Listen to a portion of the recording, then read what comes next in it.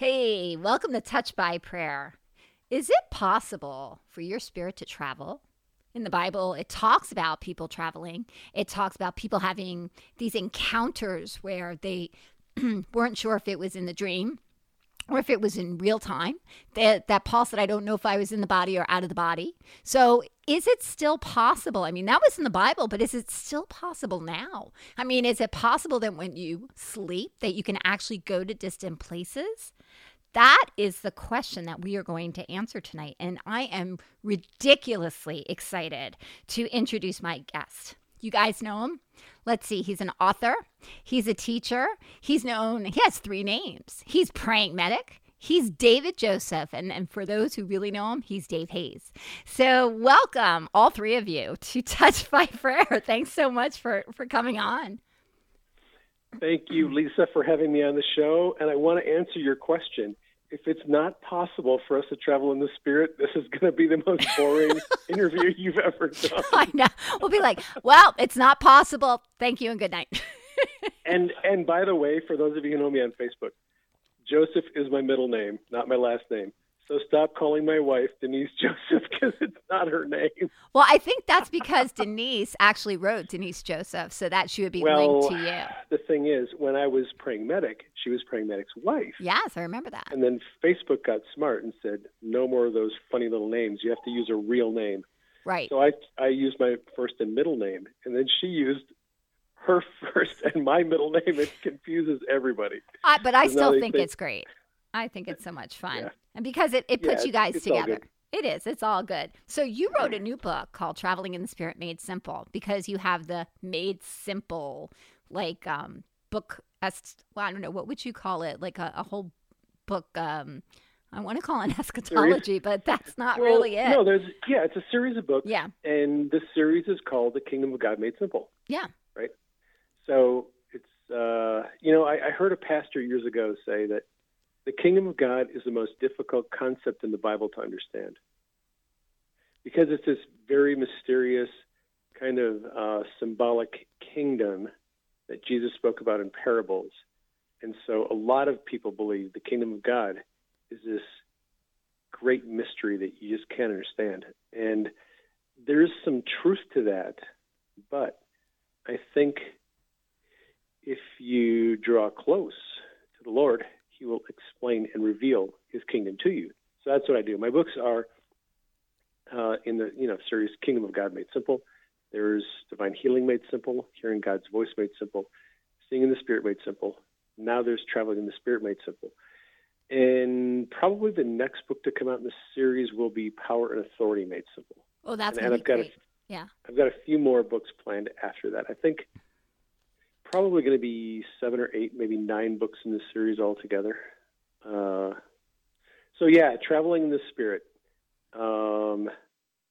Just an insanely cool book. The most difficult book I've written so far. It was like pushing a mule up a ladder, getting that book written. Oh my gosh. Well, that's just because there's really no reference. I mean, if you think about it, like not much. Some of the other books, Healing Made Simple, Seeing in the Spirit, there have been other people who have wrote books about seeing. And some of them have been very well written, so you can kind of draw bits and pieces and then simplify it. And, even with things like healing and seeing in the Spirit and hearing God's voice, so there's tons of people teaching on it, even if they haven't written books. Sean Boltz and Chris Valentin and all these guys are really great teachers. And so I learned a lot from other people on healing, seeing in the Spirit. But there aren't a lot of people teaching or writing on traveling in the Spirit. So you really, it really came down a lot to studying the Scriptures. And once I got this, kind of the biblical foundation down, I was like, okay, I got that part done. I did a lot of crowdsourcing and asking for testimonies, which you provided one of the coolest testimonies in the book. Well, thank you so much. And it was so funny because I completely forgot that I shared an experience, which we're going to which we're going to talk about. Did you not know that your testimony was going to show up in the book? No, I had no idea. I had absolutely no idea. I was excited about the book being released because I wanted to read about it because I wanted to see what the heck was going on. But there's stuff that I didn't share with you that I'm going to share and I've saved I for want tonight. to hear that stuff. Yes. Well, the thing is, obviously I've been asking these discussion questions on Facebook for years now, just collecting testimonies and answering questions and kind of group discussion type things. And I've learned a lot from it. But your testimony was very interesting to me because it was the odd duck. It was very yeah, that's me. It was the one that it stood out from all the rest of the testimonies because you experienced some things that are similar to things people experience when they astral project. Yes. Not the same, but similar. And so, that was one of the big questions I had to answer in the book was, because I get this from so many people, man, I'll tell you, when I write articles on traveling in the spirit, the trolls come out of the woodwork to bash me and say, this is just astral projection. It's just New Age. It's all witchcraft. It's all, and I'm like, well, gosh, I came to this point where I had to ask myself, honestly, is this astral projection or not? Because, I didn't know. I didn't think it was, but the problem is I don't know a lot of people that astral project. I've never read any books on it. And if you don't know much about that subject, it's easy for you to come to the assumption that maybe it is astral projection. How do you really know? So I knew that was one of the questions I had to answer. And interestingly enough, your testimony gave me a really good story that I could use to compare the things that people experience when they astral project. Well, and I just went side by side, and you can see there's some similarities, but you can also see the differences.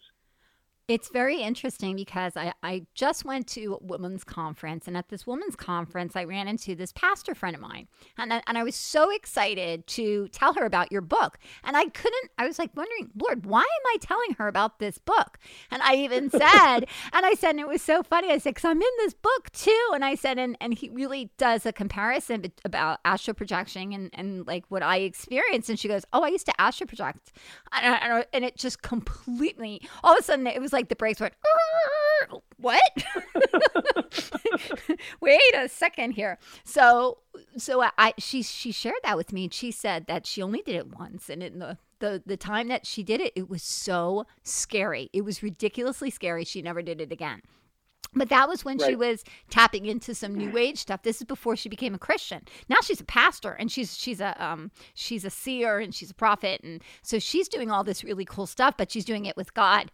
But I think it's very interesting that people have been fascinated. See, I've never been fascinated with it, and I thought, like, this has never been something that I truly thought of, but I do have some experiences. But before I continue, I just want to give an opportunity for those who are listening in the audience. If you have questions that you would like to ask me or Dave, that you can actually private message. You can go to Facebook Messenger. You can go to Touch by Prayer. You can send your question in there. You can also go to lisa@touchbyprayer.com. You can send me an email. I'll be checking them throughout the show. Or you can, if you're lucky and you have my my phone, you can text me. So, because I think, and the Lord really and I asked Dave, I said, Dave, how do you feel about doing questions? He's like, cool, let's do it. So this is going to be the first time I'm actually opening it up to you guys to ask some questions, because I think that there are a lot of people who do have some serious questions about this. So we're not taking phone calls. It's just going to be text, because we can kind of read the text and answer the questions without being disrupted with, like, going into a whole chatter. Agreed? Agreed. Okay. All right. So send them to Lisa. Okay. Send them to me. Send them to Touch by Prayer. You can send you under the bus. That's okay. They can send them to me. So I have my phone with me. So it will. You can send them to me too. Send them on Facebook. I'll check my messages and see if anything shows up. Well, that's what I figured. So I have my phone on silent, so we're good. Okay, so this is the first thing that I did not share with you. That when I started to really understand about traveling in the spirit, one of the first times that I can actually remember, like, having a spiritual, not encounter, but where my spirit actually left my body, was when I was an out-of-body experience. Yes, exactly. An out-of-body experience was when I was actually at this church. I was at this church in Florida that I was attending, and it was a Southern Baptist church. Very important to understand the worship at a Southern Baptist church. Like it's not the worship that you see nowadays. Okay. This is like old time hymns. This is like, they're like, I've got a mansion. I mean, some of these songs are so, but the thing about worship is an act. And I didn't understand it then, but I do kind of understand it now. So your whole body can participate in worship. And there were times that when I would actually be worshiping and singing, that I actually would feel my spirit floating above the entire congregation. And I was so afraid. I'm like, I'm not going to open my eyes, because if I look down and I see people sitting in the chairs, I'm going to really freak out. So, but I would be hovering up in the ceiling, and I felt myself up there. And it happened, not every single time, but it happened on more than one occasion. But I never, ever understood it. I just never understood it. So apparently my spirit always was very free to, I guess, leave the vessel. I guess that's, yeah. Well, I guess that's the thing. Yeah. I've heard some of your stories, and you said that that happens to you a lot at night. Yes. Not a lot, but fairly often when you get hoovered up out of your body and you go places. Well, and that was a very unique experience, because usually, let me just give you guys a backstory just so you understand what we're talking about. There was a day I wasn't feeling good. My husband said to me 3 times, "Why don't you go take a nap?" Now, for those of you who know my husband, this is not something he normally does. Like, he'll let me sleep on the couch. He's really not concerned about where I'm going to take a nap. It's not something that occupies his thoughts. But 3 times he said to me, "Go take a nap." So I think it was on the 3rd time I'm like, all right, fine. Because I felt like this is getting weird, because he's not like this. Usually, if I want to chill out on the couch, he's fine with that. He'll bring me tea, whatever. But he told me 3 times, "Why don't you go take a nap?" So I did. And I'm like half awake, half asleep, when all of a sudden I feel this hum. And it's like a vibration. And it's like a, and I'm, now this has happened to me before while I've been sleeping. I feel this hum. And at first I was thinking, and this is after I got filled with the Holy Spirit. So at first I thought, oh my gosh, I'm being abducted by aliens, because this was the only thing. This is the only thing I could equate. I'm like, oh my gosh, there must be aliens here, because I feel this hum. And all of a sudden I would feel my spirit leave my body, and it would kind of hover, and then all of a sudden sucked. And there was one time that I actually could feel myself. I would come in, come out, come in, come out. And it was almost like my spirit went on top of my body, and I would be sucked out and then pushed back in, and then sucked back out and then pushed back. And it happened like many, many times. And I'm like, I wasn't afraid. I think that's one of the key things. Like I wasn't afraid, but I really couldn't move. So I was like, well, if it's an alien thing, I can't really do anything anyway, because I can't move. But I wasn't afraid. So I think that's really important. But this one particular time, so I was familiar with it. But this one particular time that I was taking this nap, again, I heard this humming. I felt my body come back up out of my body. I felt my spirit come out of my body. And then all of a sudden, whoom, I was gone. But this is the key thing. I actually went someplace and I saw it.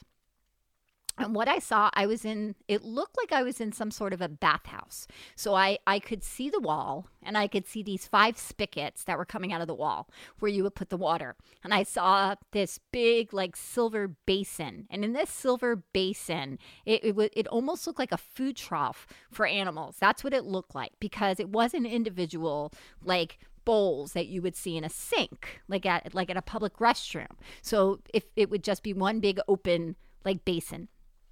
And there was this very, very thin piece of metal. And I knew that's where you put your soap. And I could see the water. And there was a woman on my left, and there was a woman on my right.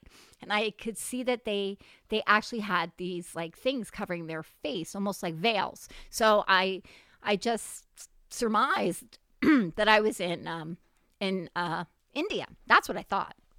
So all of a sudden I heard the Lord say, "Put your finger in the water." So I did. I put my finger into the water, and I saw all the white push, because the water was like this milky white. It looked like milk. So as soon as I put my finger into the water, I could actually see the milk separate and I could see clear water. Then I heard the Lord say, now drink it.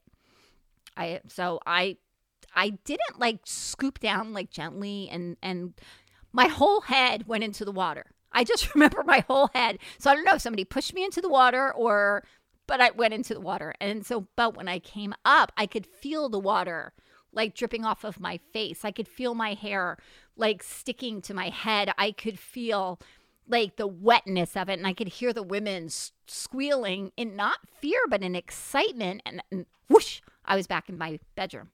And I was like, what was that? I'm like, that was kind of crazy. So at first I thought it was a dream. But the interesting thing about a dream is I don't think that you can dream something that's not real. So I investigated the sync and I actually found it. So they do make a sync like that, which to me was like super shocking. So, yeah. But I shared that dream with you and you went, oh, you just traveled out of your body. You were doing some spiritual traveling. I'm like, wait, what? And I think that I shared that story with you when we first started to get to know each other, right before you did my first show, correct? Yep, you sure did. Yeah, and that's when you started to talk about traveling in spirit. I'm like, wait, what is that? So, but it started. Well, go ahead. Yeah, I mean, I was just going to say that's how it happens with most people. Like, people have these dreams and they have these experiences, and they go places and they feel their spirit getting sucked out of their body, or they have a dream where they are in a foreign country and there's people talking some language they don't understand, and kind of write it off as just a dream, just a weird dream. So what's the difference, though? How do you know? See, now we're going to go into the book. How do you know? How do you know? Right. So, part of it is perspective. So, I have these conversations with people all the time who just don't understand what dreams are. They refuse to believe what dreams are, according to the Bible. What they say is, well, a lot of people just dream things that their conscious mind is thinking of. They come from their soul. They're just working out, the issues of the day, or what, things like that. Well, that's not what the Bible says dreams are.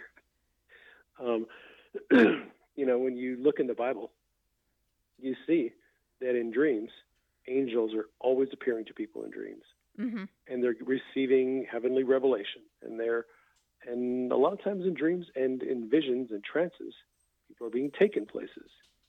They're going to heaven. They're getting revelation. They're traveling around to different parts of the world. And so I take my understanding of dreams from the Bible and from my own experiences. I travel a lot in dreams. It's kind of bizarre because what I found out in the last year is I'm traveling in my dreams a lot, and I'm praying for people to be healed, and I'm not aware of it. Until I go on Facebook in the morning and one of my friends says, hey, you showed up in a dream last night, and you were praying for my shoulder. And when I woke up this morning, my shoulder was healed. That's awesome. I'm like, okay, that's cool. I'm out doing healing ministry while I'm sleeping, And I've got a lot of testimonies like that. So after you start to, I have been fortunate in that I'm in touch with all these people, and they have these interesting stories to tell.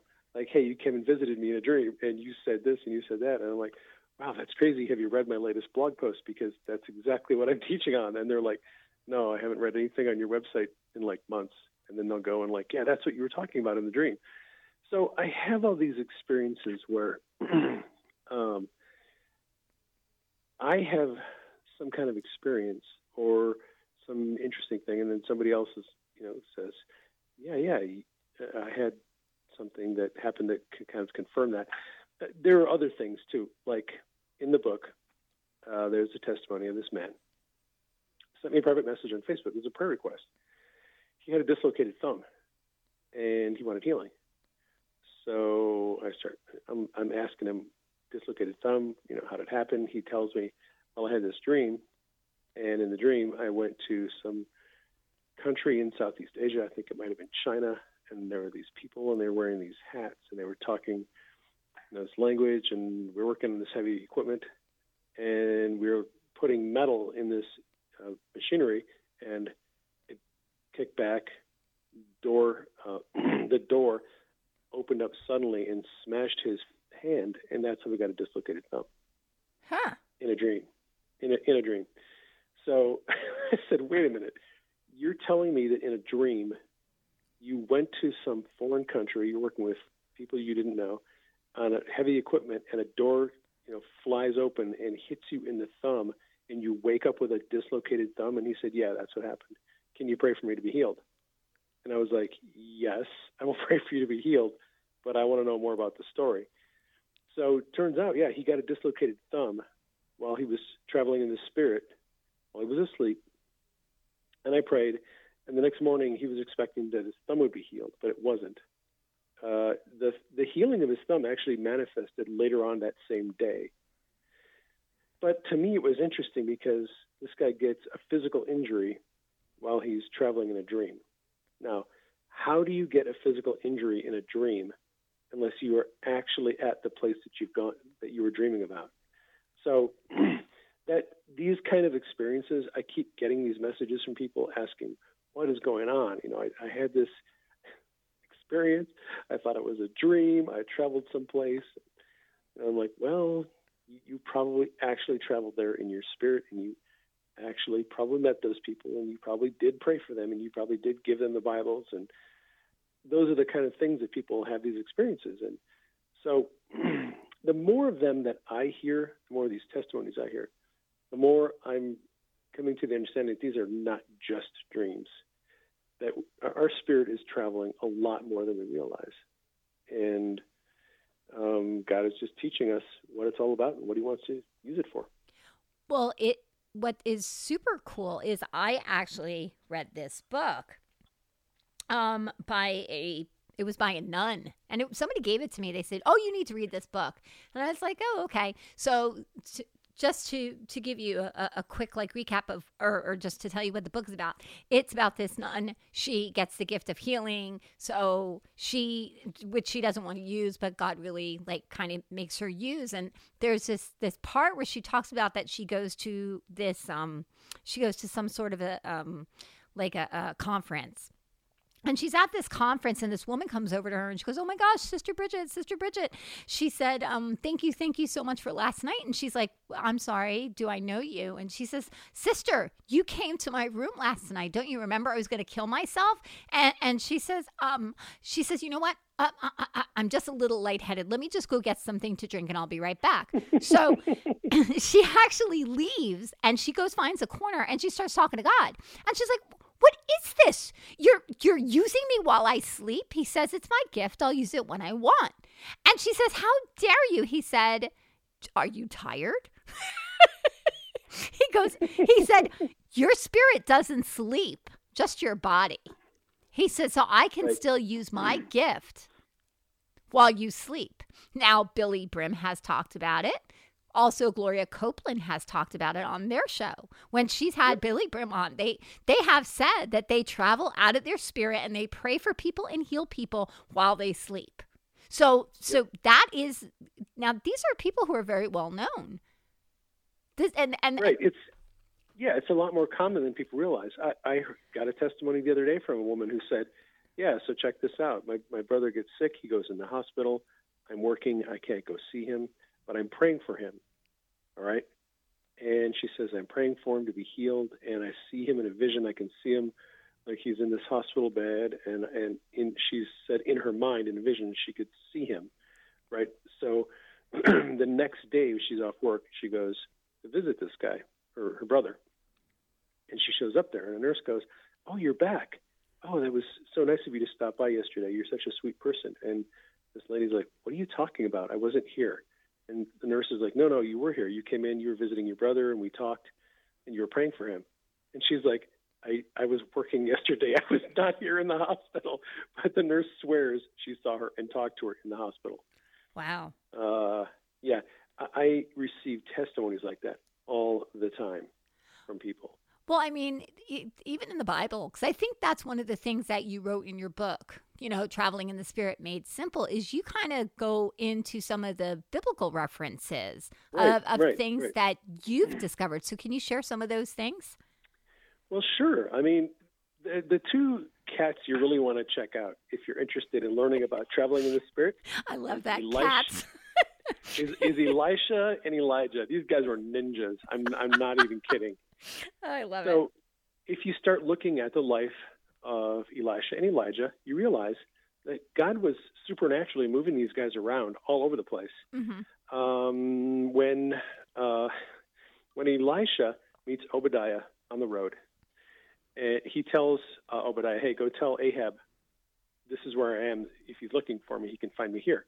And Obadiah says, I'm not going to go tell Ahab anything, because as soon as I do, the Spirit of the Lord is going to pick you up and take you someplace else. And when Ahab comes to find you and doesn't find you there, he's going to kill me. See, Obadiah knew that Elijah was being moved all over the place, traveling in the Spirit, physically and in the Spirit. Elisha was doing a lot of the same stuff. I don't know if it's, let's see, I forget the passage, but I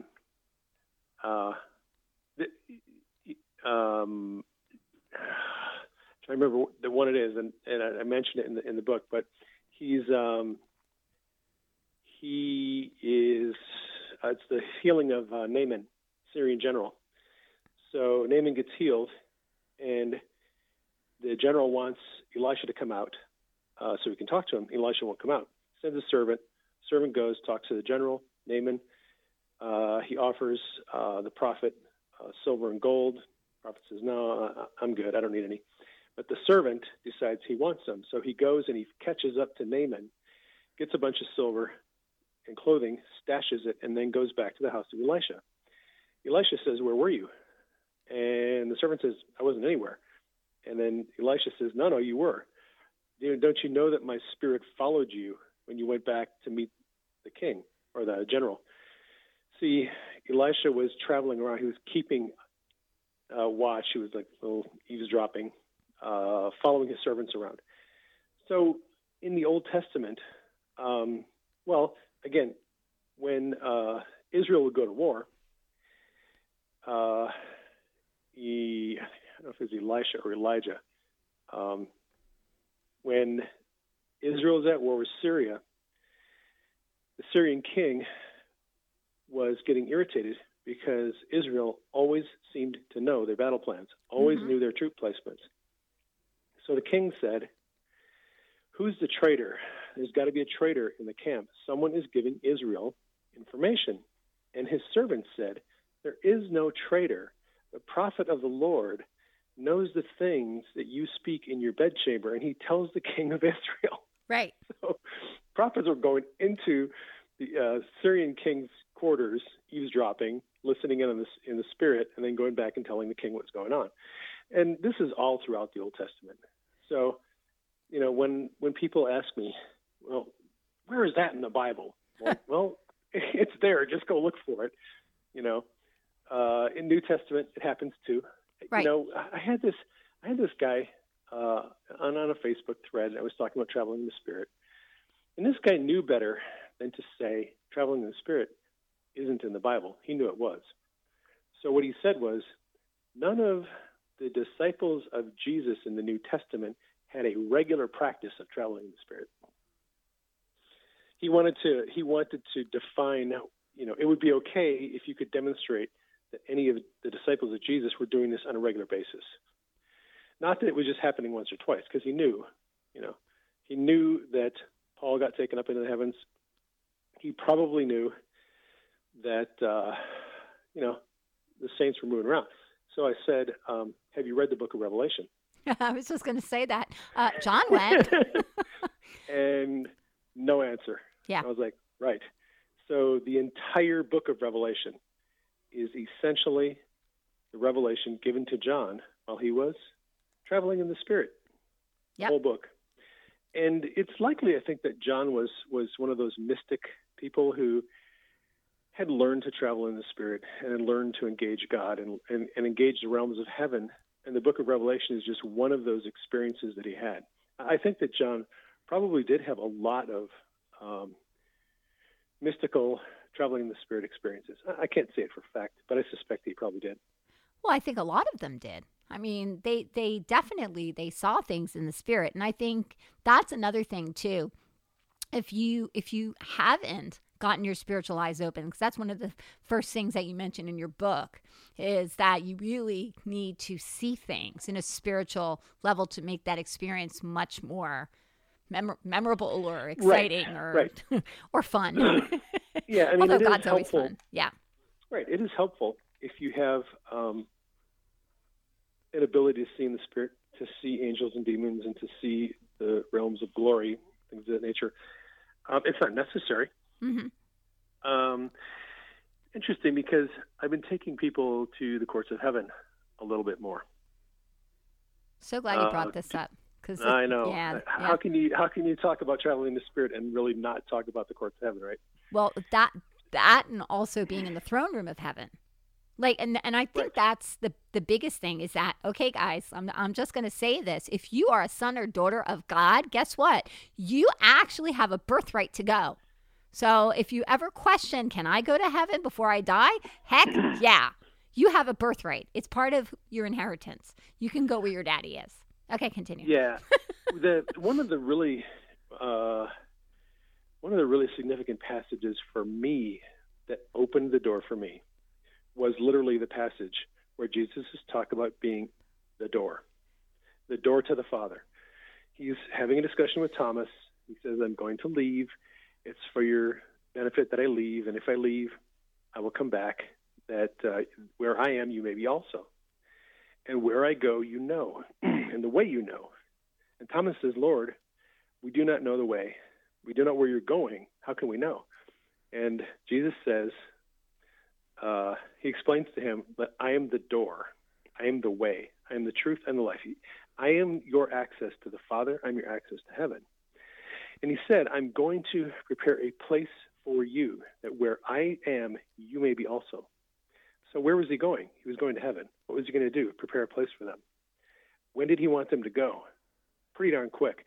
I mean, if you look at the way that that whole conversation is constructed in the Greek, this wasn't something that Jesus was saying, when you die and your body goes back into the ground, right, you can then go into heaven. No, what he was telling Thomas and the disciples is, here's the plan, all right? Heaven has had restricted access up until now, but when I go to the cross, when I die and I'm resurrected, I'm going to open heaven so you guys can come here and hang out and learn about my kingdom, learn about the government, learn about your destiny, learn to administrate my government. So that's what it's about. That's what he was trying to teach them. We've kind of lost that over the years. But, I definitely agree. And I also think that when we understand what the importance of being able to access heaven, I think that people will say, wait a second, there's something that I can get when I go there. For the courtroom of heaven, I mean, you can get stuff removed. Hot diggity, dog diggity. Yep. So why don't you talk about some of that stuff? Well, so I was doing this emotional healing and deliverance session with a friend a couple days ago. And she's got a demon. And this thing was manifesting like crazy while we were doing the deliverance session. And none of my emotional healing stuff was working. And this is really driving me crazy because my emotional healing protocol that I use normally works really well. But this woman didn't have any of the trauma that most people have. She didn't have a lot of abuse. She didn't have, sexual abuse or physical abuse or verbal abuse. I'm digging through her past, and I'm trying to come up with something that would be like a doorway for the enemy to come in. And I can't find anything. So I finally thought, okay, let's go to the court of heaven and find out what's going on. So I asked her, you ever been to the court of heaven? She goes, well, no. She said, I've thought about it, but I don't think I'd be able to see anything. See, she is a person who sees a lot in the spirit, but for the last 10 years, everything she sees is darkness. So she sees demon, she sees evil spirits, she sees perverted sexual images, she sees all kinds of dark things that she doesn't want to see. And that is, that's a big tip-off for people who have a calling and a gifting to operate in those realms through what they see. A lot of times the enemy will see and understand what their destiny is and what their calling is, and he will pervert it to get them to shut it down. Interesting. So, yeah, it's really common. If you have the ability to see in the spirit, it's like what Blake Healy happened to him. He wrote about that in The Veil. Blake was able to see demons and angels from the time he was, 1 or 2 years old. And he saw the entire spiritual universe, had always been able to see everything. And for the first, 6 or 7 years of his life, all he ever saw was demons. Demons are coming into his bed at night, in his bedroom, tormenting him and all this horrible stuff. Satan was trying to get him to shut it down. But he came under the teaching of some people from Bethel, and they showed him how to use it. So it was pretty cool. But so I'm talking to this gal about emotional healing. And I said, well, let's just go to the court of heaven. And she said, well, I don't know how to do that. And I said, okay, well, it's really simple. Here's what I'm going to have you do. I'll walk you through the process. You just tell me what you see, what you hear, what you feel, what you sense. So what is going on in the court of heaven, you can sense in many different ways. You can feel an accusation. You can see things that are written in books. You can see demons appear. You can hear things that demons or the judge are saying. So it's a simple process and this is what I told her. I said, it's just a half a dozen steps. So I'm going to walk you through it. I said, here's what I want you to say. Just repeat after me. I say, Judge, I ask the court of accusation to be convened. So she said that. And I said, what do you see? And she said, well, I see a big room. And there's like a bench and a table and some judge sitting at the bench. And I said, right, so that's the court. And I said, now ask the judge to have your accuser appear. So she said that. And I said, what do you see? She goes, oh, well, there's a demon over here to the side of me. And it's yelling and screaming and ranting and saying all kinds of random things. I said, right, what is it saying? And she told me some of the things it was saying. I said, well, those are the accusations that it's bringing against you. This woman had schizophrenia, by the way. It was her diagnosis. The doctor said she had, it might have been not drug-induced psychosis, but a form of psychosis because she heard voices a lot. She heard demons, and she was hallucinating, seeing what most medical people would say hallucinating. So she's seeing demons, she's seeing angels, she's seeing all kinds of things in the spiritual world. Well, if you tell a doctor you're seeing that, they're going to say you're hallucinating because they're not trained to deal with people who are actually seeing in the spirit. So she heard the accusation of schizophrenia. And I said, okay, so you're in court. You have called your adversary. You have heard the accusation. The next step is agree with the accusation. You never dispute the accusation. So I just said, just say I agree with the accusation.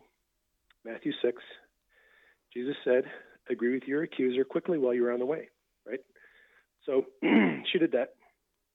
And then I said, okay, ask for the judge to render a verdict against the spirit, commanding it to leave. And I said, ask for a decree of divorce from the spirit. So she did that. And then she said, I'm seeing something like a rolled up scroll, piece of paper being held in front of me. I'm like, that's a scroll. Grab it and just make a prophetic act and put it inside your spirit. So she got a verdict and she got a scroll and didn't even ask for it. The judge just gave it to her. All right. And then I said, okay, now you have to enforce the verdict, which means you have a decree of divorce. That spirit has no right to harass and torment you. The judge has said it needs to leave you alone. And if the spirit continues to harass you, you can now take the spirit back to court and make the spirit face contempt of court charges and ask the judge to render judgment against the spirit.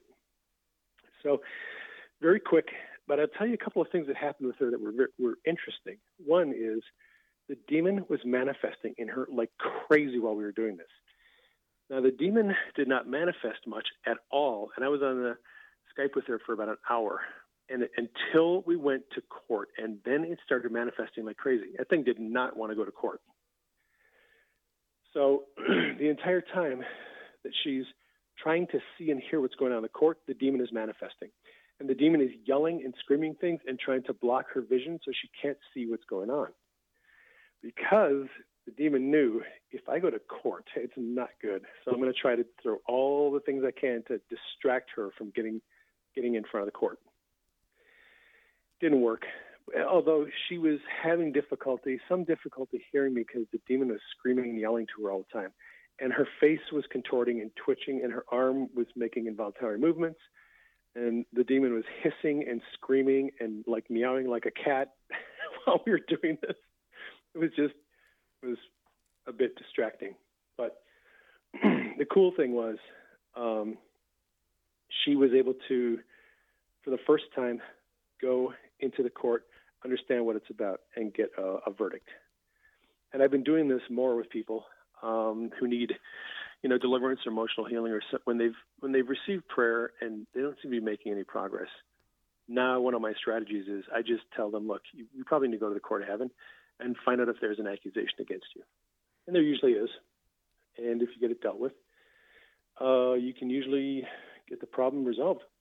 Yes. And, it's interesting because when Dave and I when we actually met in person when he was on Sid Roth, it was so crazy because I asked you about the courts of heaven. I don't know why I asked about the courts of heaven, but you gave me a very quick little, okay, this is what's going to happen. This is what you do. And that was it. Right. And I was like, okay, it's not complicated. It's not complicated. It's not. No. And you've been there recently. I just recently. Yes. Well, because my front driver's side tire flew off of my car, leaving me just on my axle. Like, seriously, during rush hour traffic at like 5:40 at night, on a major highway, like that should go to the courts. Seriously, like, you can't be doing that kind of stuff to me. I mean, I was completely I probably safe. Wouldn't take that to the court, but you did. So what happened? Okay. So well, this is what happened. I said, okay, Lord, I got to go to the courts. I got to go to the courts. I got to go to the courts. And I was like, okay. So I was actually driving to work. Now that incident happened on Tuesday. From Tuesday to Saturday, I kept asking the Lord to take me to the courts. Take me to the courts, take me to the courts, take me to the courts. I'm ready to go. Let's go. So I was driving to work. So I'm driving in my car, different car though. So I'm driving in my car and I'm just praying in the Spirit. Next thing you know, I'm in a courtroom because the accusers are already there. And it's not just one. There's like a bushel of them. There's a bunch. Most people report seeing one, but you're the second or third person now that I've talked to who has reported on there was a bunch of them there. Yeah, which is fine. Well, I think because like this needed to be dealt with once and for all. So I go to the courtroom and I'm like, and I'm still driving, so I could still see the road in front of me. Okay, but in my head, in my imagination, because that's where seeing in the Spirit starts with, folks. It's part of your imagination. That's why God gave it to us. So I'm still driving, but in my head, I'm seeing this, and next thing you know, I'm hearing, and I heard the Lord say, "How do you plead?" And I was like, okay, I plead guilty on any and all charges. That's what I said, because that's what you told me to say. Right. So I'm like, Dave said, agree. So I did.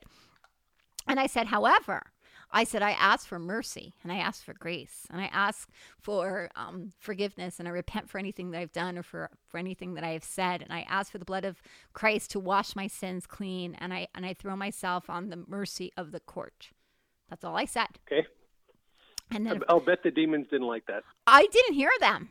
I couldn't hear them. Oh, there was a big angel guarding them, wasn't there? Yes, there was. There was a huge. This angel was huge. So all of a sudden, I heard. If you have never seen angels, listeners, if you've never seen angels, go to the court of heaven. I almost guarantee you, eventually, you're going to start seeing angels. Yes. I rarely do I see angels, but when I go to the court, if I ask for this, I want the books to be open, an angel will go and get my book and bring it out and put it on the table. Well, then I get, hey, there's an angel. Look at that. Well, the angel was standing right next to the accusers, and it was big. It was really, really big, and it was wide. It wasn't small. It was really big. So I heard the Lord say, just like a couple seconds later, I heard not guilty. But this is what happened next. So this is where your imagination versus truth comes forth. Because there are certain things that we believe, but there are certain things that we would never believe that God would say. But this is what I heard the Lord say. He says, any and all attacks cease and desist now against Lisa, her ministry, her children, her family, her relationships, her finances, and her destiny. Wow. So you got a summary judgment against a lot of accusers, yes. accusing spirits. That's cool, because a lot of people have to go back over and over and over and deal with one spirit at a time, but you got a lot of them taken care of at once. Yes, and then he also said, no longer will you block the things that I have prepared. And he says, no longer will you put stumbling blocks over the things that I have, the doors I have opened, or something like that. But it was basically about my destiny. That's what I heard. Wow. Hey, you want to hear something crazy? Go ahead. Did you know that there are angels that remove stumbling blocks? No, I did not know that. That's their assignment. See? They literally go in the spirit and they remove stumbling blocks from your pathway. Oh my gosh, I did not know that. Okay, so cool. Okay, so I'm getting more confirmation. The only reason I know that is I listened to this guy who was speaking one time, and he had an encounter with these angels, and he asked them what kind of angels they were, and they said, we're angels that remove stumbling blocks. And the guy busted up laughing. He's like, are you serious? And they said, so funny. We're very serious. That is our assignment. We remove stumbling blocks that the enemy has placed in front of people's divine destiny. Yeah, and that. Like, wow, that's awesome. And that's what the Lord said. And then after he said that, he said to the angel, now take them away. Right. So then, but after that, then I saw Jesus. And so I ran over to Jesus, and he hugged me, and he said I did real well, or real good. I forget what he said, but it was something like, you did good. You done good, And he kissed me on top of my head, and we were laughing. And then I heard the Lord say, Lisa, approach the bench. Okay, so. Ooh, now you're in trouble. That's what, well, yeah. But you know what? That the funny thing is. Kidding. No, I know, because I was like, uh-oh, so there's something that needs to be said. But I wasn't afraid, because it says that you go boldly before the Lord. I wasn't afraid. I was just found innocent. A lot of people are afraid when they go to court because they don't know what to expect. And, I've been into human courts a lot, and I never like going to court. It's always a colossal pain. And so it's natural for some people to have some fear and anxiety when they go to court of heaven. But just telling you, if you've never done it, you do not need to be afraid. Nope. If you go to the court of heaven, because Jesus is there. He's your attorney. Yep. The Father, the judge is there. He's on your side. He wants to acquit you. And the adversary is there, and he's under the control of the court, so he's not going to do anything to you. Right. And that's why there was a big angel. And they couldn't talk to me either.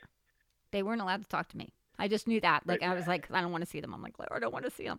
But when the Lord said to me, Lisa, approach the bench, and I approached the bench, this is what he said to me. He said, Lisa, he said, these things were not to punish you. Which I was like, okay, that's something else. Now, let's take our theology. Let's take the religiousness of what we've been told. You're being punished because you're out of alignment, or you're being punished for this, or God is giving this for. No, he said very specifically, he says, you're not being punished. See, I think that was so important for me to hear. But he also said, but you need to keep yourself clean. You need to forgive quickly. Right. You need to not hold things against people. You need to, walk in righteousness, walk in love, that basically what we're supposed to do. But I think I think that in that moment, the Lord wanted to show me that I wasn't being punished by him. Right. But that this is something, see, the devil, it says that the devil roams like a roaring lion, seeking whom he can devour. Absolutely. And so that's the difference. Like in traveling, see, we're able to go and to see what the lion is trying to devour. Exactly. That's the whole point of going to the court. Mm-hmm. Is okay. So here's the thing. I've been getting a lot of private messages and questions from people about the courts of heaven. Well, that's going to be one of your books. So, but go ahead. Right. So Lydia is editing the book right now. Okay. In fact, she sent me her first round of edits on the manuscript today. Okay. I made some corrections and sent it back to her. I'm hoping that by Saturday or Sunday we'll have the book available. Cool. It's a short book. That's cool. You can read it in about 20, 25 minutes. It's very simple. It just explains the courts. It explains why you go there, when you go there, how you go there, what you might see, what you might hear. There's a simple protocol that you can follow that tells you exactly what to say and what not to say. And so the cool thing is, and this is what the Lord has shown me, there are two passages in the Bible that you can look at to see what happens to people who do not go to the court of heaven to answer an accusation, and what happens to people who do go to the court of heaven to answer an accusation. The two passages are Job chapter 1 and Zechariah 3. Okay, people don't think about this, but what happened in Job chapter 1? Satan shows up and he's accusing Job. He accuses Job of serving God for selfish reasons, right? He said, does not Job serve you because you put a hedge around him? Basically saying Job's a mercenary. He's only serving you because you take care of him. If you didn't take care of him, he wouldn't serve you. That was his accusation, right? This is in heaven where this is happening. Probably in either divine council or the court of accusation. I'm guessing maybe the court of accusation because he's bringing an accusation against him. Yeah. So what happens? Job does not appear to address the accusation. Now, God defends Job's honor and says, well, Satan, you know Job is a righteous man. There's no one like him in all the earth. The problem is, Job isn't there to defend himself. He's not there to answer the accusation, and he's not there to be acquitted. Because here's the deal. If you, in an earthly human court situation, your neighbor has an accusation against you. Your neighbor says, you broke into my house, you stole my stereo, I'm going to have you arrested. So they file a police report, and the police put out a warrant for your arrest. And and it goes to court. If you appear in court, you have the opportunity to defend yourself and to be acquitted of charges or found guilty, right? What happens if you don't appear? You go to jail. You are found guilty. Yeah. And there's a bench warrant that is put out for your arrest.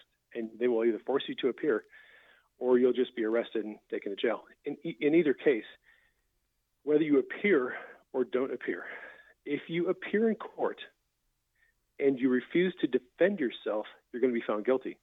If you don't appear, you're going to be found guilty, even if you didn't do it. Okay? Why? Because there's an accusation against you that goes unanswered. The accusation has to be addressed. All right? So what's happening with Job is he's being accused. Chapter 2, book of Job. Satan appears back in court. He's accusing Job. God is like, okay, Satan, you know he's a righteous man. Satan's like, wah, wah, wah, wah. Got some more accusations against him.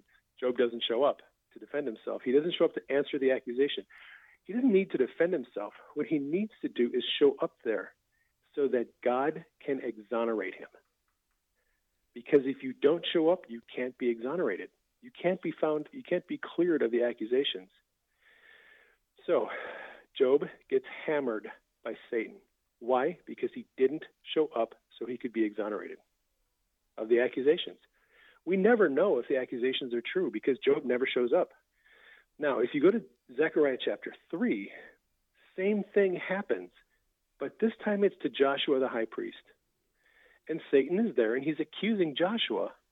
But this time, Joshua is there. And Zechariah goes with him as a witness. So Zechariah is writing this all down.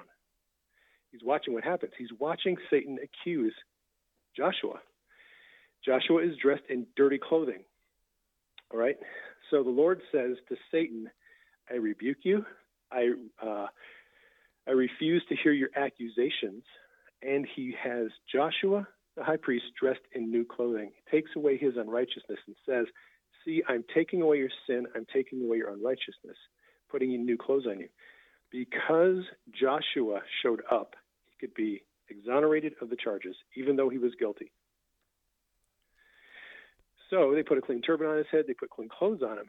And then the Lord says to Joshua, if you walk in my ways, if you keep my statutes, I'll give you places to walk here in the heavens. And he goes on to tell him what's going to happen if he follows and obeys the command of the Lord. Walking in my ways, being righteous, right? That's what we were talking about. Right. What did the judge tell you? Same you thing. need to walk in my ways. Right. You need to act in such a way that you don't give the enemy a reason to accuse you. Yes. Because if you do, you're going to end up back in court. Well, that's the whole thing. And so I asked the Lord because, we're human. And, Right. Right. We are human. And so I try. But you know what? We are human. And so I was like, Lord, we're human. I'm like, We're Lord, do I have to come back to court? Yes. Well, here's the thing. Here's what Mike Parsons, and this is the thing, I love Mike Parsons teaching on the court. But he has said, look, here's the deal. If you don't want to spend your life in the court of accusation, right, defending yourself, absolutely, and appearing with these stupid spirits that are going to accuse you of everything that you do, well, he flipped somebody off, and he was cursing this person, and he is not being faithful to his wife or whatever. Right. If you do not want to be in court facing all these accusations, then you just need to, you need to live in the Spirit, walk in the Spirit, walk in love, and allow your heart to be transformed by the power of the Spirit, so that you're walking in love and you're not offending, and you're giving the enemy no reason to accuse you. That's what it's all about. Oh, I agree with that. The Lord said to me, there's two things we have to do. Number one, when we're accused, we need to show up. Right. So he can exonerate us. Number two, we need to live in such a way that the enemy has nothing to accuse us of. Right. That there is nothing in common with us. That's the whole thing, But again, we are human, and it's like, seriously, sometimes and this is what the Bible says. If we sin, we have an advocate with the Father. Correct. What is an advocate? It's an attorney. That's right. It's in 1 John 3. It says, when we sin, we have an attorney with the Father, Jesus the righteous. What does that mean? It means when you sin, go to the court of accusation, let Jesus be your attorney, let his blood be your defense, and get rid of that thing and keep on going. That's but you know what? This is the thing that gets me. Okay, so what you said about what did you say, that legal term? Because as soon as you said it, I went, wait a second. Acquitted? No, because they Advocate? did something. No, they did something. They went back and they did it again, even though they were told by the courts not to do it anymore. Oh, contempt of court. Thank you. Yeah. I'm going back for contempt of court, because that's the thing. If the Lord said, no longer will you attack relationships, okay? Key word. That means people. That means that people I interact with, right? That's what relationships are. Okay. Because that's what the accuser will do. So the accuser will go after the people who will want to get you angry, so that you become bitter, so that you have all this stuff, so that he can go back. Right. Well, that's exactly what happens. I mean, it's a vicious cycle. What the enemy does is, the enemy finds people and finds ways to provoke you to committing sin. And then when you do, he takes you to court. He goes to the court of accusation and goes, well, guess what happened today? And you told them not to do that. Dave went and did so-and-so. That's right. I have an accusation against him. That's and now right. you have to and that's the thing. Mm-hmm. You know, you have to just live in such a way that you're not being offended, that you're not lashing out, not reacting to people. And, you know, don't give the enemy a whole bunch of ammunition they can use against you in court. But you're right about the contempt of court thing is big, because if you get a decree, a divorce against an evil spirit, that doesn't necessarily mean that spirit is never going to come around and harass you again. Right. The wager that the spirit is going to make is that he can come back and continue to harass you, and you're not going to do anything about it.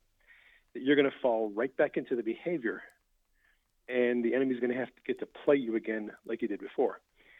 The solution, the way to end that cycle is get a restraining order? No, you already have one. Okay. You have a decree of divorce, restraining order, no contact order, same thing. Okay. What you do is, when that spirit comes back, you ask the judge to convene the court, and you say, I want this spirit to face contempt charges. And, Your Honor, I would like you to render judgment on the spirit. And see, the judge can punish the spirit and order torment. He can also send the spirit to the abyss. Ooh. And if it goes to the abyss, it cannot come around and harass and torment little people like us anymore. Then it is out of the game. Okay. So demons take a risk when they come back and mess with us after they've been told not to, because we can take them back to court and they make them face contempt charges. Remember when Jesus was dealing with the demoniac of Gadara? Yeah. And he had the legion of demons. Yes. Right? And what did the demons say? Don't send us to the abyss. That's right. Have you come to judge us before our time? Let us go into the pigs. We don't want to go to the abyss. No, that's a bad place. Because that is then a bad we can't place. go and we can't mess with people if you send us there. Right. So Jesus said, fine, go into the pigs. That allowed the demons to continue roaming the earth and stay in play. But Jesus could have sent them to the abyss, and they would have been done for. They would not have been able to go back on the earth and harass people. But the judge can order that. So demons, we have a little bit of leverage against them. I mean, you could ask the judge, say, I want this thing sent to the abyss. Yeah. I'm sick and tired of this thing harassing me. And the judge can do whatever he wants. Okay. See, I'm definitely. I'm just letting you know. I'm definitely putting that in my memory bank. Trust me. Right. But there are other places besides the courtrooms that we can travel in the spirit to in the heavenlies. One of them is a different court, which is a court of records, right? Or the court of books. Is that what it's called? Court of scribes. Court of scribes. One of the courts. Okay. Yeah, so what is that? That's where everything is. Well, the court of scribes is where everything's recorded. All the books that are written in heaven, the scrolls of destiny, all the recordings of your entire life and everybody's life. All of those things are all being recorded in the court of scribes. There's scribes there. They're just writing and writing and writing and writing. And I haven't been there, I don't think. Okay. But Mike Parsons has been there. Yes. And I remember him saying, you can go there to this court of scribes. Don't go there if you're just curious. If you're going to go there on an assignment and know why you're going there. I mean, it's not like it's a super dangerous place, but in the different courts in heaven, you want to know what your purpose is for going. You don't just go barge into a courtroom on earth because you're curious and you want to look around. Right, because then you could be held in contempt of court, right? Well, there may be something going on there that you're not actually supposed to be privy to. Okay. However, you can ask for assignments, and you can ask the Lord if you're supposed to go someplace. Like another court is the Court of Chancellors. You don't want to go to the Court of Chancellors unless you've been invited there and given chancellorship. That is something that we can walk in as we mature as believers, as we become mature sons of God. We, as the Lord told me in a dream one night, we have, as we mature, our sphere of authority increases. Interesting concept. A lot of people don't know this, but your your authority can increase or decrease. And your power does not increase or decrease, really. We all have access to power. Even people who work in Satanism and New Age, they can use power. Power is not relational. Power is energy. It's out there in the universe, and anyone has access to it. But authority is relational. Yep. You can only receive authority if it's given to you by someone you have a relationship with. Yep. And just like in the military, you can get promoted, right? In the military, you can go from being a captain to a major to a general, higher authority, right? Same thing in the kingdom of God. God can give us higher and higher levels of authority as we are faithful and as we mature, as we understand and we're doing right with the authority we have. He can promote us and raise us in higher levels of authority. It's all an issue of walking in relationship with God. Authority is relational. The closer you walk with the Lord, the higher your authority becomes. So when you, like the Court of Chancellors is a place where you're now going to be doing judicial and legislative work for the kingdom of heaven. And that's something most people are not prepared to do. Yeah. You have to understand a little bit about the courts, a little bit about the realms of heaven, and a little bit about what your divine destiny and your mandates are. And so that's something we can look forward to. But eventually we'll be going there, hopefully. Well, and I think the other places. I think that's the whole point is that traveling with our spirit, because look, Jesus was able to go to different places. He was able to travel. He walked on water. I mean, come on, guys. Like, seriously, Jesus walked on water, but so did Peter. I don't care if it was one step. He still walked. Well, if you look even back at Enoch. Oh, yeah. Okay. What did it say about Enoch? Enoch walked with God, right? What does that mean? I think that means that Enoch lived in the realm of the spirit fairly regularly, as well as walking in the earth. So his physical body was here on the earth. His spirit was often walking in heaven with the Lord, in the different courts, in the different places in heaven. Wisdom Heights, all these other places. Well, and same with Elijah. I mean, not Elijah. Isaiah. Right. Isaiah went to the throne room. Right. Because when he got there, he was like, "Wait a second," and he said, "I don't want to say anything because my mouth is unclean." And that's when he saw the cherub come over and drop a hot coal into his mouth. I mean, so these are biblical truths that have been written. These are not just the fantasies that people had. This is, look, either you believe the Bible is real or you don't. That's really what it comes down to. So if biblical travel, if spiritual travel is in the Bible, then God hasn't changed his mind. He still does it.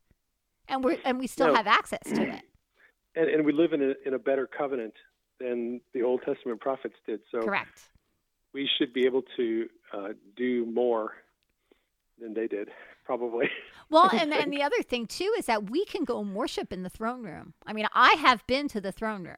I have seen heaven. I've been to heaven, which is like what's so crazy, Dave, is that God is so good. Like, just like you gave me that confirmation about removing the stumbling blocks. See, God will always confirm so that you do not believe that he will show you that what you saw, what you heard was truth. Because the fact that you said that about the stumbling blocks, okay, that is proof that what I heard is a reality. That is true, that somebody else has said that this has happened. The fact that when I went to heaven and I saw that the sky was pink, it kind of was like, why is the sky pink?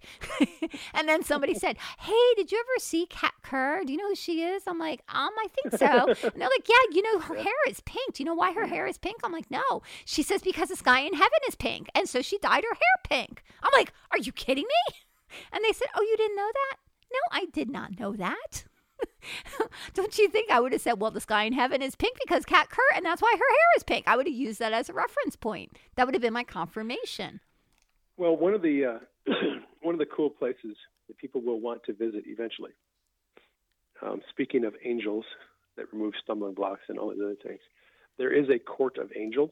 Ooh. that you can go to? Okay. Okay, the court of angels is where you go to get angels to work with you and partner with you on fulfilling your divine destiny. Huh. So do you need like a hall pass to get in there? Yes, you do. Now, what you need is you need to understand what your divine destiny is.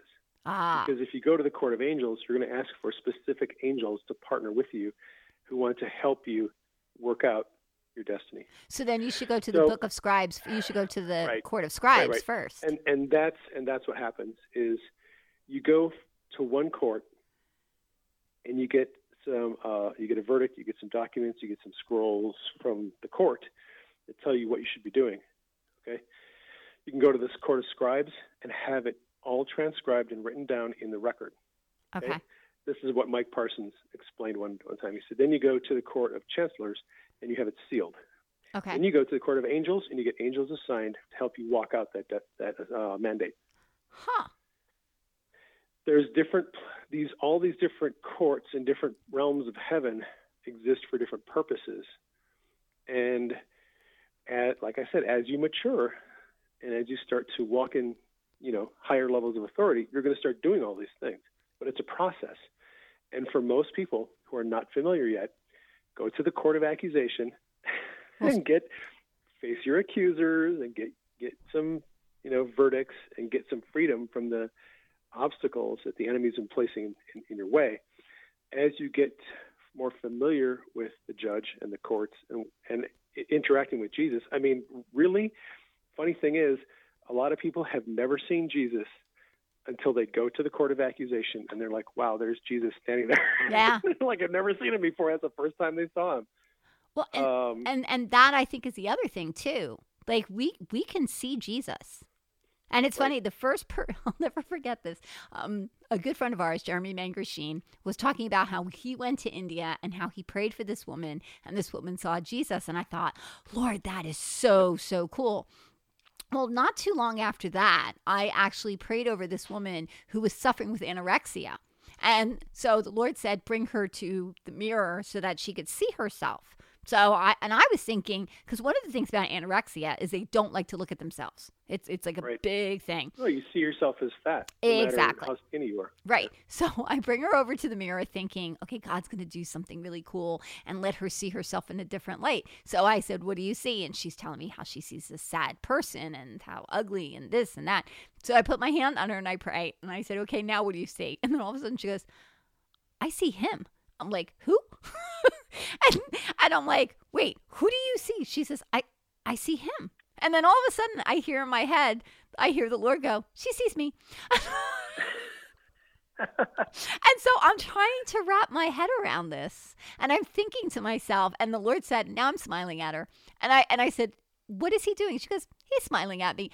I was completely blown away by this because I was like, she is seeing I have not seen Jesus and you're seeing Jesus. And the funny thing is, after, because I saw her like a couple weeks later and I asked her how she was doing. And she said that one of the things that she says, you did something to me. And she was really mad at me. And I said, I did. And she says, yes. She says, after you prayed, you kept talking to me about eating these brownies. And she says, and I don't like brownies. She says, except for these one particular brownies that I could get from this one particular store. And do you know that my mother went out and bought these one particular brownies? And she says, and I can't stop eating them. And I said, and the Lord showed me mirrors. And I said, do you have mirrors in your house? She says, no, I only have this one mirror that I look just for when I put on my makeup. And I said, oh, okay. And I said, and are you looking in it? And she goes, yes. She goes, and then sometimes he just comes. And I said, excuse me? And she says, if I look in the mirror long, she says, he shows up. It's quite annoying. And so the Lord said to me, he goes, I'm giving her a longer and longer gap so she has to look in the mirror longer before I appear. So it's making her stare into the mirror. Is so sneaky. Isn't he Jehovah sneaky? But see, that's the thing. Now she was a new believer because she said she wanted Jesus that day. And I said, okay, so we're going to give you Jesus. And so I prayed over her, and she, she said the sinner's prayer and the whole bit. But it's like, so she was able to see, like, right from the get-go. Like, it wasn't this, she didn't have to go through classes, and she didn't have to go to this. Like, God had something to do right then and there.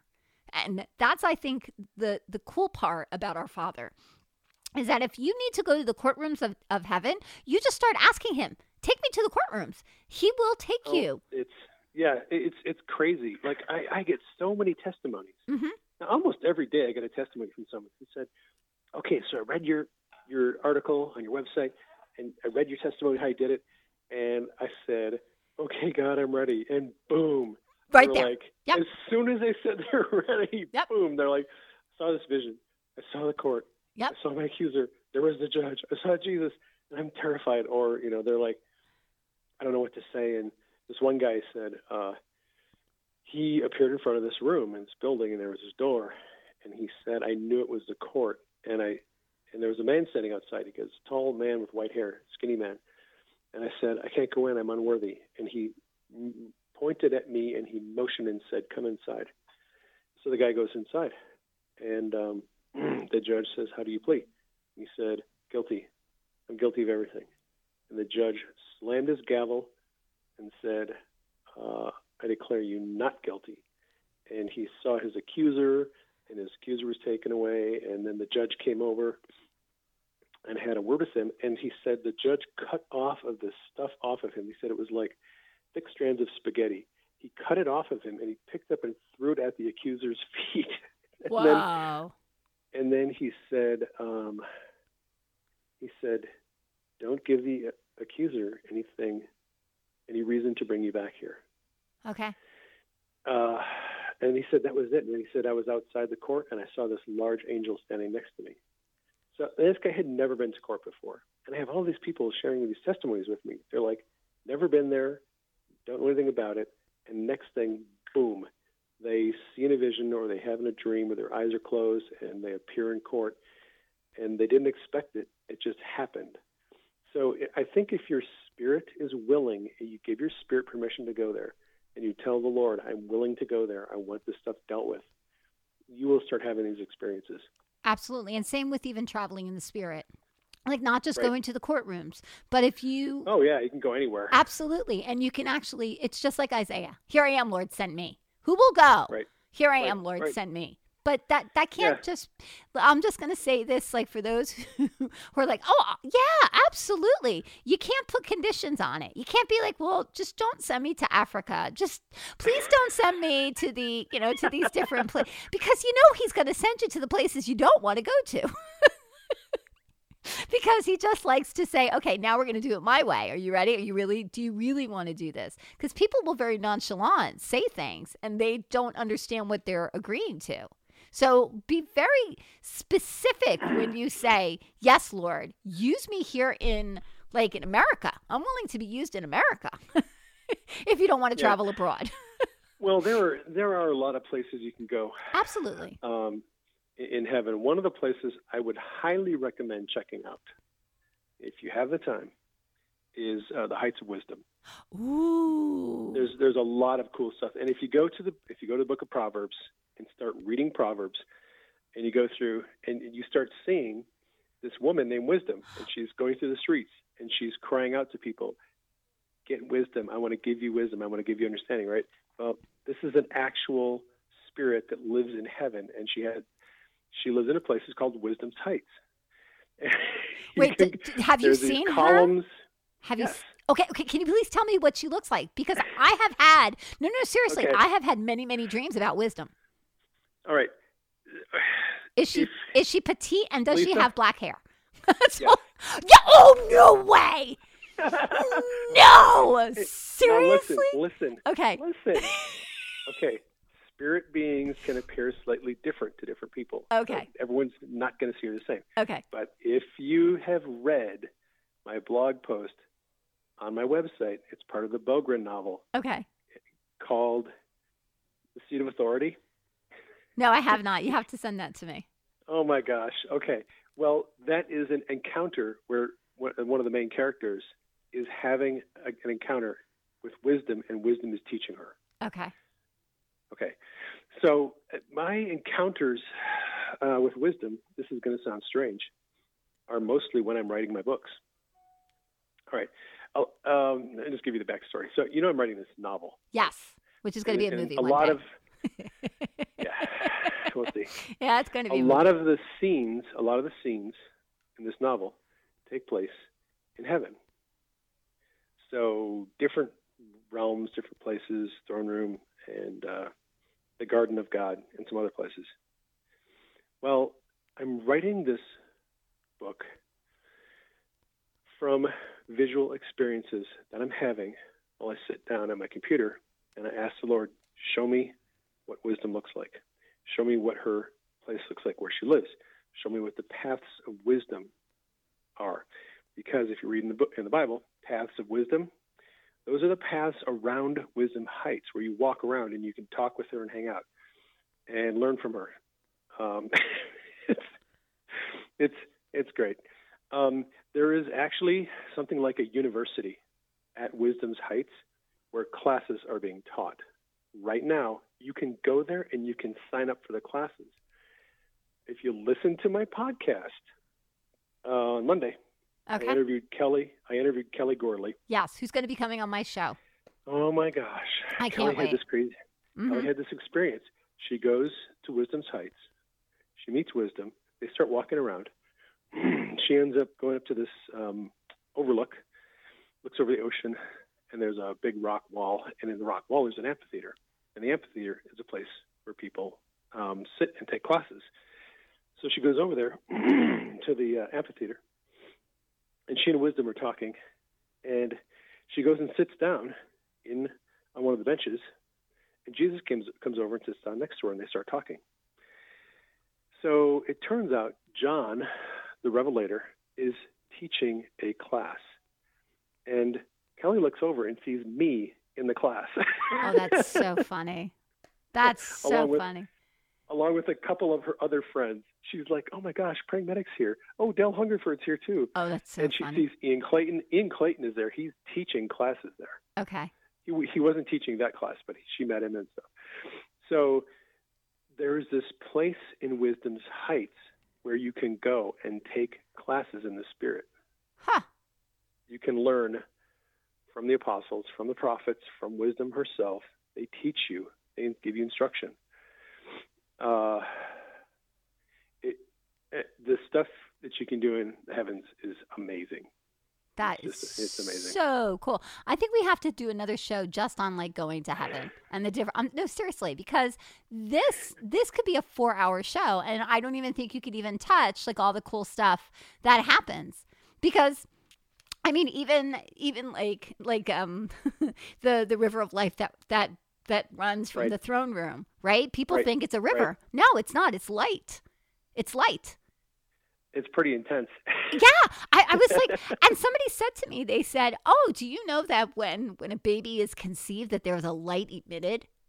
I said, no way. And it is. The flash of light. The flash of light. Yep. So it was like, so when I was in heaven and I actually saw this light, it was light. I was like, this is supposed to be like water, but it was light. And it looked like it was in a box. I was like, huh, okay. But it was so interesting, the different things that I saw. And I walked into the courtyard, like the door opened and I walked into the courtyard and I saw Abraham. I'm like, oh, that's Abraham. And then right behind him, I go, oh, that's Joseph. And it's, and it's like, okay, all right. So, but all this like stuff, it's not foreign to us. It's like, oh, yeah, that's who it is. Because that's where we were before we came here. That's where we were. Like, right, exactly. Because our spirit has always been, right? Well, I don't think our spirit has always been. Not in the sense that God has always been. God has always been. He's the eternal God. He was not created. He was not born. So when he created us. We were created, right? We were created in the heart of God, as Kat Kerr says. Mm-hmm.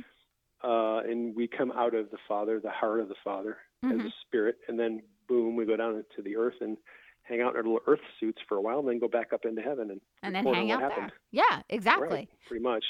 But I mean, these are like some of the things, and I just, I just feel like this whole thing about traveling in the spirit, I think especially It's a big deal. it is. It is a huge deal. Ever since I published the book, the Lord has been giving me dreams about what He is going to do with us and through us and in us when we get this. It's huge. It is going to be such a transformational shift. You know, there's all these prophetic words out there about shift and acceleration. Yes. And, the Lord is shifting, and the Lord is accelerating, the Lord is giving breakthrough. Yes. And all these prophetic words. The prophetic words are okay, but people don't understand what God is trying to use to do that. Okay? How is He going to accomplish it? He is accomplishing it through people who are learning to travel in the Spirit, learn their identity, to go into the courts, deal with the court of accusation, learn who they are, grow in a little more maturity, go into the other courts, into the divine council, into the court of chancellors, into all these other places, get your scrolls, get your mandates, find your mountains, start ruling from your mountains, get rid of the giants that are opposing you, clear out that stuff. Deal with the principalities over your territory. Get rid of them and displace them. See, people don't understand this. The reason why there's all these areas like Chicago that's just being shot up with, gangs and drugs and violence and killing is because there's principalities in the heavens over those places, right, that have not yet been dealt with.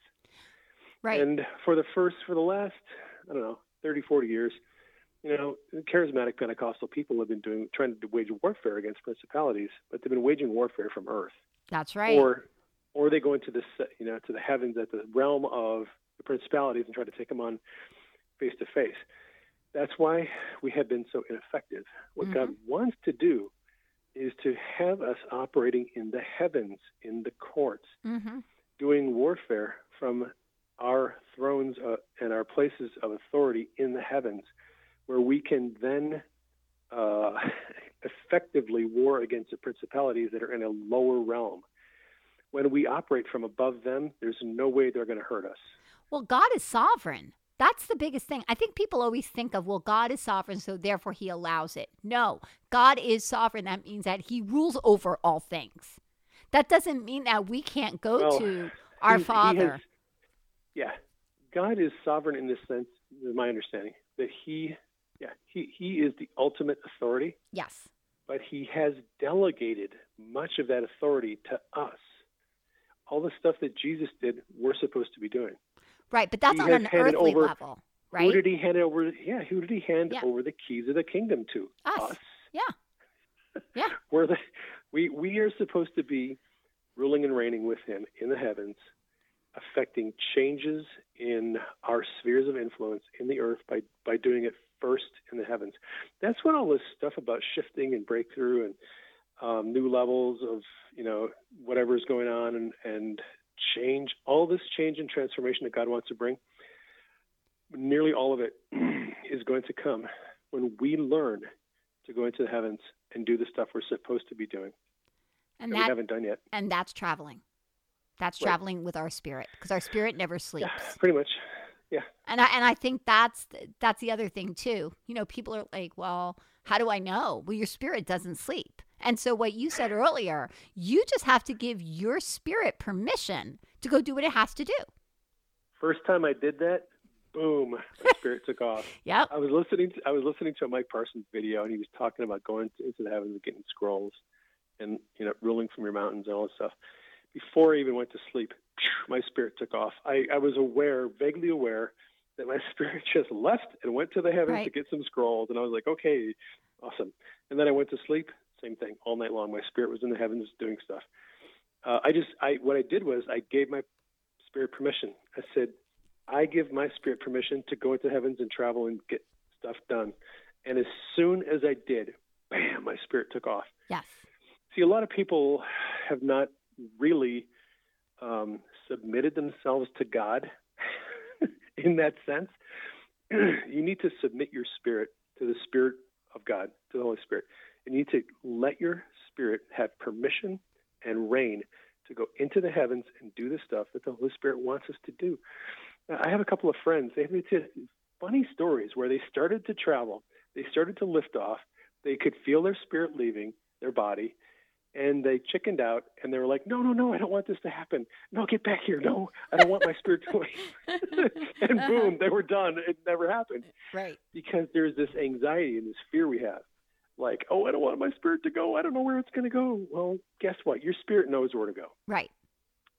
If you are born again, born of the Spirit, your spirit is going to go to heaven. It's not Right. going to be.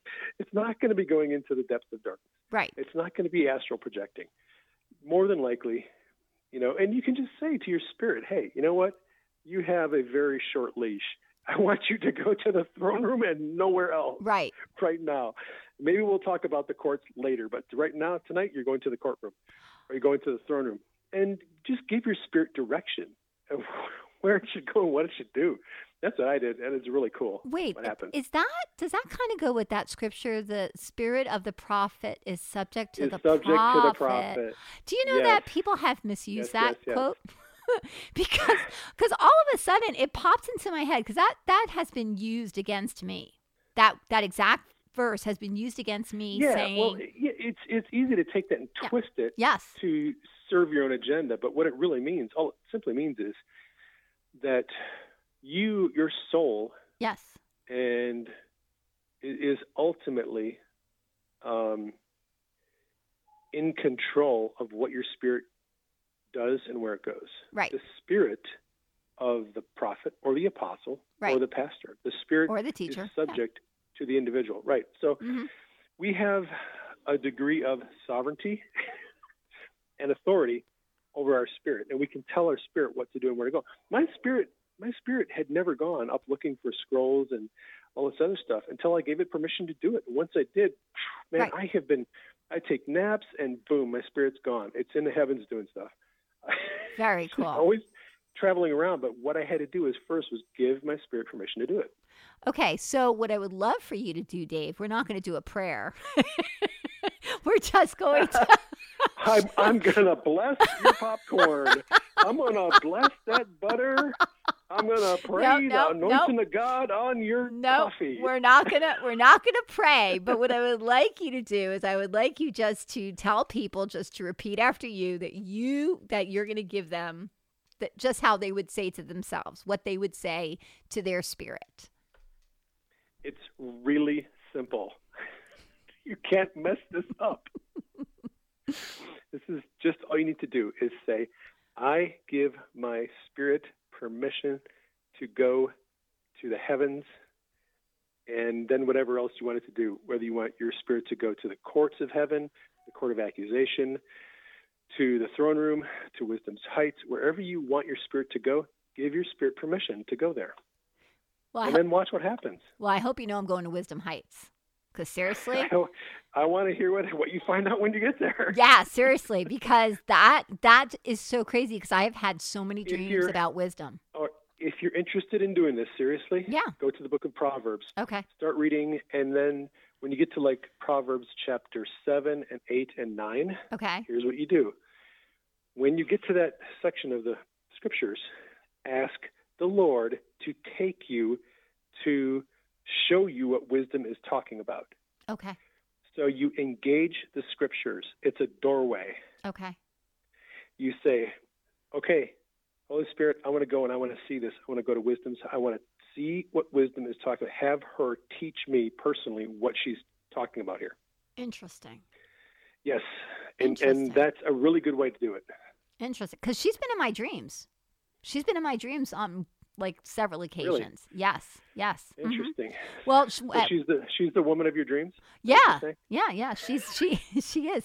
And what's interesting, one of the things that she said to me is she looked at me because I was apologizing, and she says, you need to stop saying you're sorry. That was the first thing she said to me.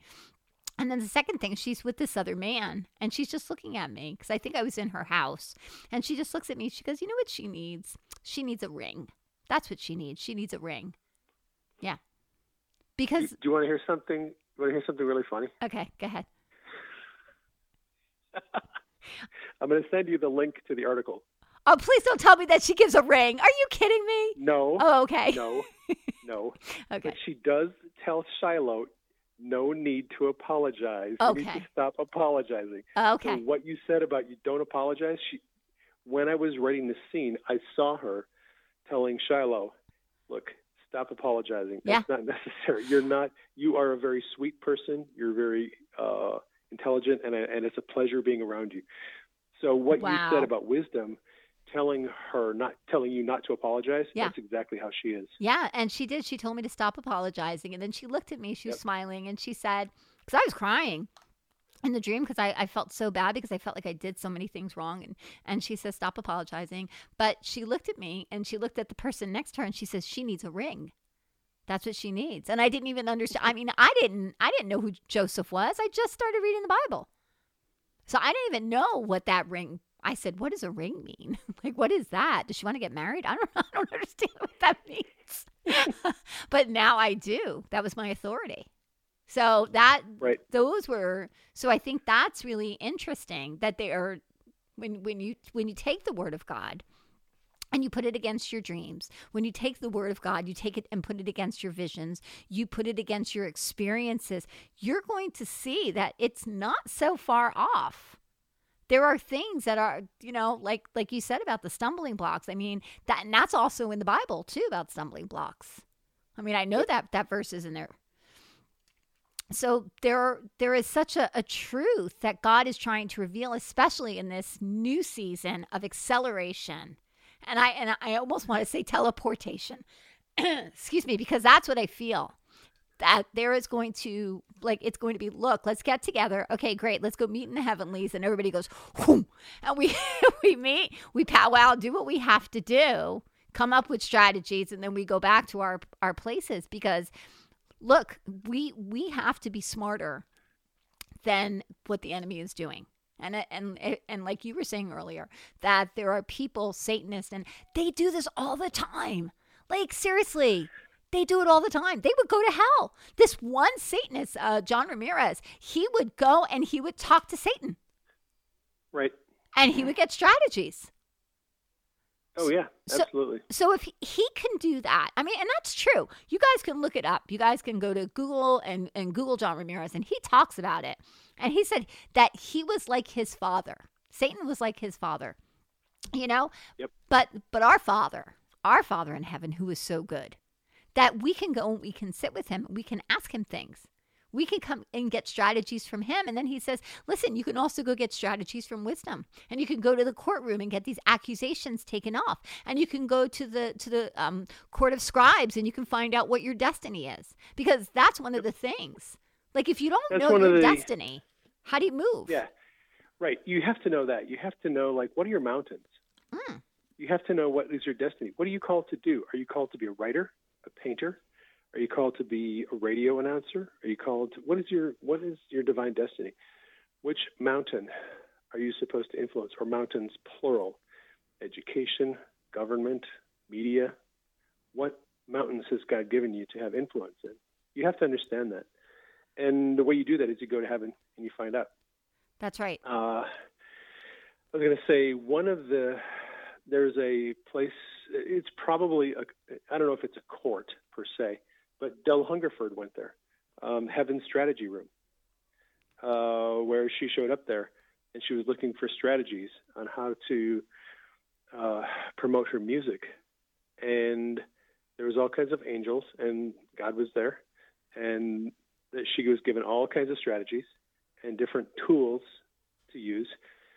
There are so many places in the heavens you can go to. Right. I have a friend who went to, I don't know if he went to the court of scribes. He described it as a place, he said it was like the court of business. He said, I saw all these angels, and they were writing, and they were signing contracts. One contract after another after another. They were all just scribbling and writing, and they had these huge piles of paperwork and the contracts. They were validating and signing and sealing all these contracts. Huh. And he said it was like this big business firm. This guy he's worked in it as a real estate banker, and so he's very much aware of what the world of signing contracts is all about. He says, I've done it for a living. And I went to this. This was after he started reading your book. Uh-huh. went there, and he was like, man, he goes, it was crazy. And he said, I talked to one of the angels, and I said, this place is so businesslike and so efficient. And the angel looked at him and said, did you expect heaven to be more or less efficient than earth? Now that's a word. That's definitely a word. There's all kinds of places people can go, and I would, recommend do it. Absolutely. Go explore. And so by just giving your spirit permission, also you can get a copy of Dave's book, Traveling in the Spirit Made Simple. You guys can go to www. prayingmedic.com. I just want to throw that tagline in. So it's prayingmedic.com. Very simple. Prayingmedic.com. But if you want to get my books, you have to go to Amazon. Okay. That's where they're available. All right. I mean, I have links on my website, but all my books are sold off of Amazon.com. Okay. So you guys can go and check them out. But and all of the books have been great. I mean, the books are fabulous, and they're so simple, and it makes it so less hard. That's not really the great word. If you're looking for a down and dirty book on how to go to the courts of heaven. Now, Robert Henderson has written 2 books on the courts of heaven. They're long.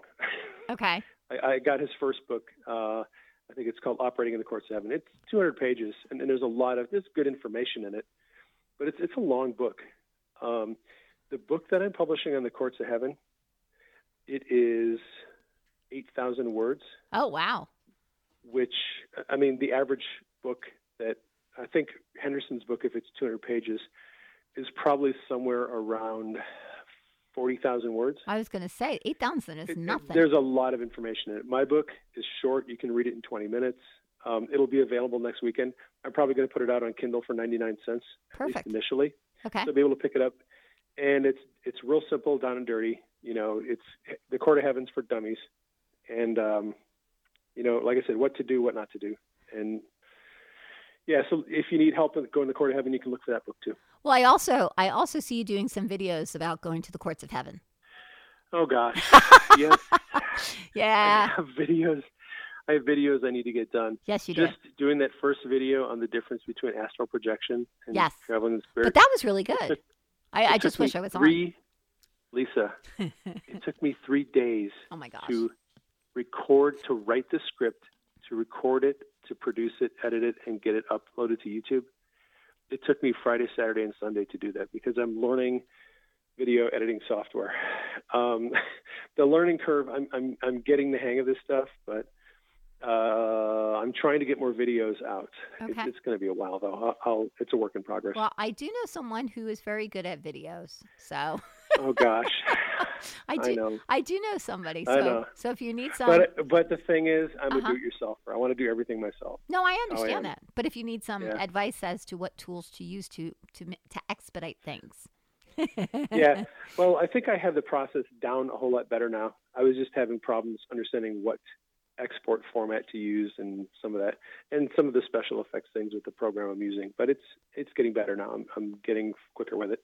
Well, I think that's awesome. And I'm excited for this new book. So if you guys want to check it out, definitely, if you're not friends with David Joseph on Facebook, definitely friend him. And also you can go to prayingmedic.com. If you're going to friend me, send me a private message so I know what's up. Because I get a lot of friend requests and I can't accept them all. Okay. And also, when are you going back to Sid Roth? That's going to be my last question for the evening. Well, that is going to be up to Sid. I sent them copies of the Traveling in the Spirit book. Uh-huh.